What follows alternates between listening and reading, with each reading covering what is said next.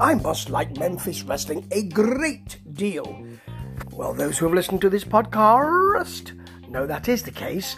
And I was very pleased to see there was a couple of YouTube-only little bits of one of when we left the air. So the last thing that we saw, and a bit more of that, one special match, which contained a favourite of mine, one of the favourites of mine from Memphis. There are quite a few these days. Jackson Crowley, who's got a new tag team partner.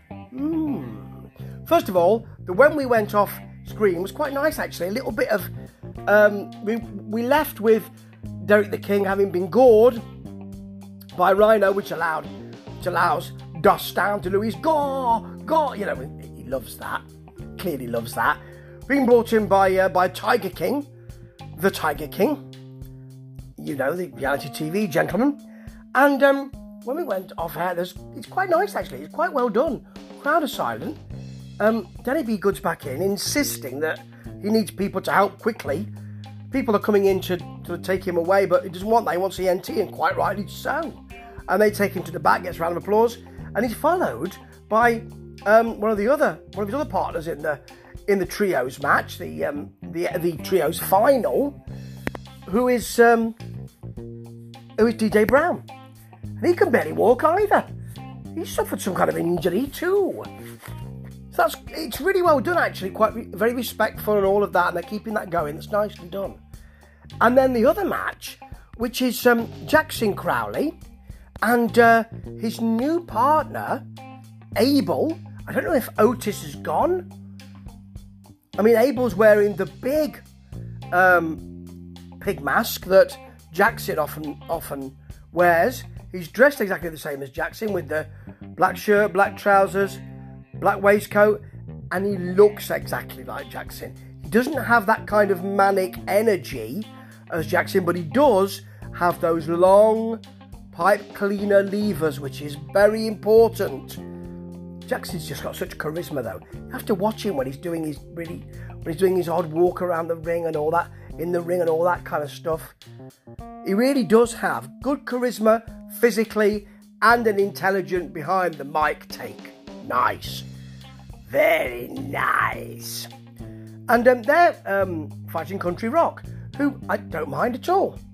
They've got a nice angle at the moment, which is that they owe Big Jack, who's, you know, a Scott Norton type, money. And he's coming to get it. Yeah. Now, this match is all right, actually. In that, Jackson and Abel are given quite a lot of time to show what they can do together. And they can do quite a lot, including Abel kicking, an Abel kick, and then a Jackson facebuster over the top rope.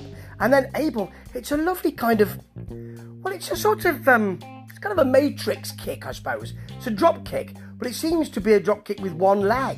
So he sort of uses the momentum from the kick to do a somersault and lands back on his feet. Great! And with those long legs, it looks extraordinary.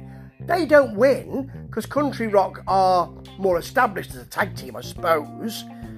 And they come back with a Superman punch and some other shenanigans. And then the 3D. They call it something different, but it is a 3D. Nice to see that used again for the pin. But interesting to see Jackson and Abel. Now, there was a little bit in the TV where the Elements of Wrestling were doing their promo before their match, which they went on to win, of course, through distraction, but went on to win for the trios title. And Blaylock comes in to say, to ask if they needed a manager.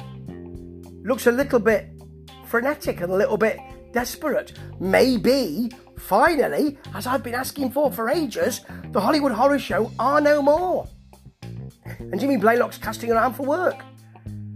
Because the Hollywood Horror Show, they outgrew him.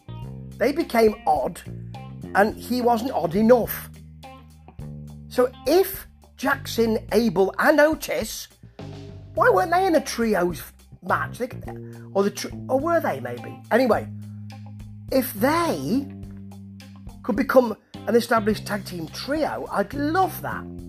With Jackson leading, Abel his twin, Otis his brother, from another mother, maybe.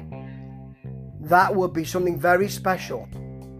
Oh, Dostang, you've got to make that happen. Jackson is too big a talent to forget about. Ta-ta.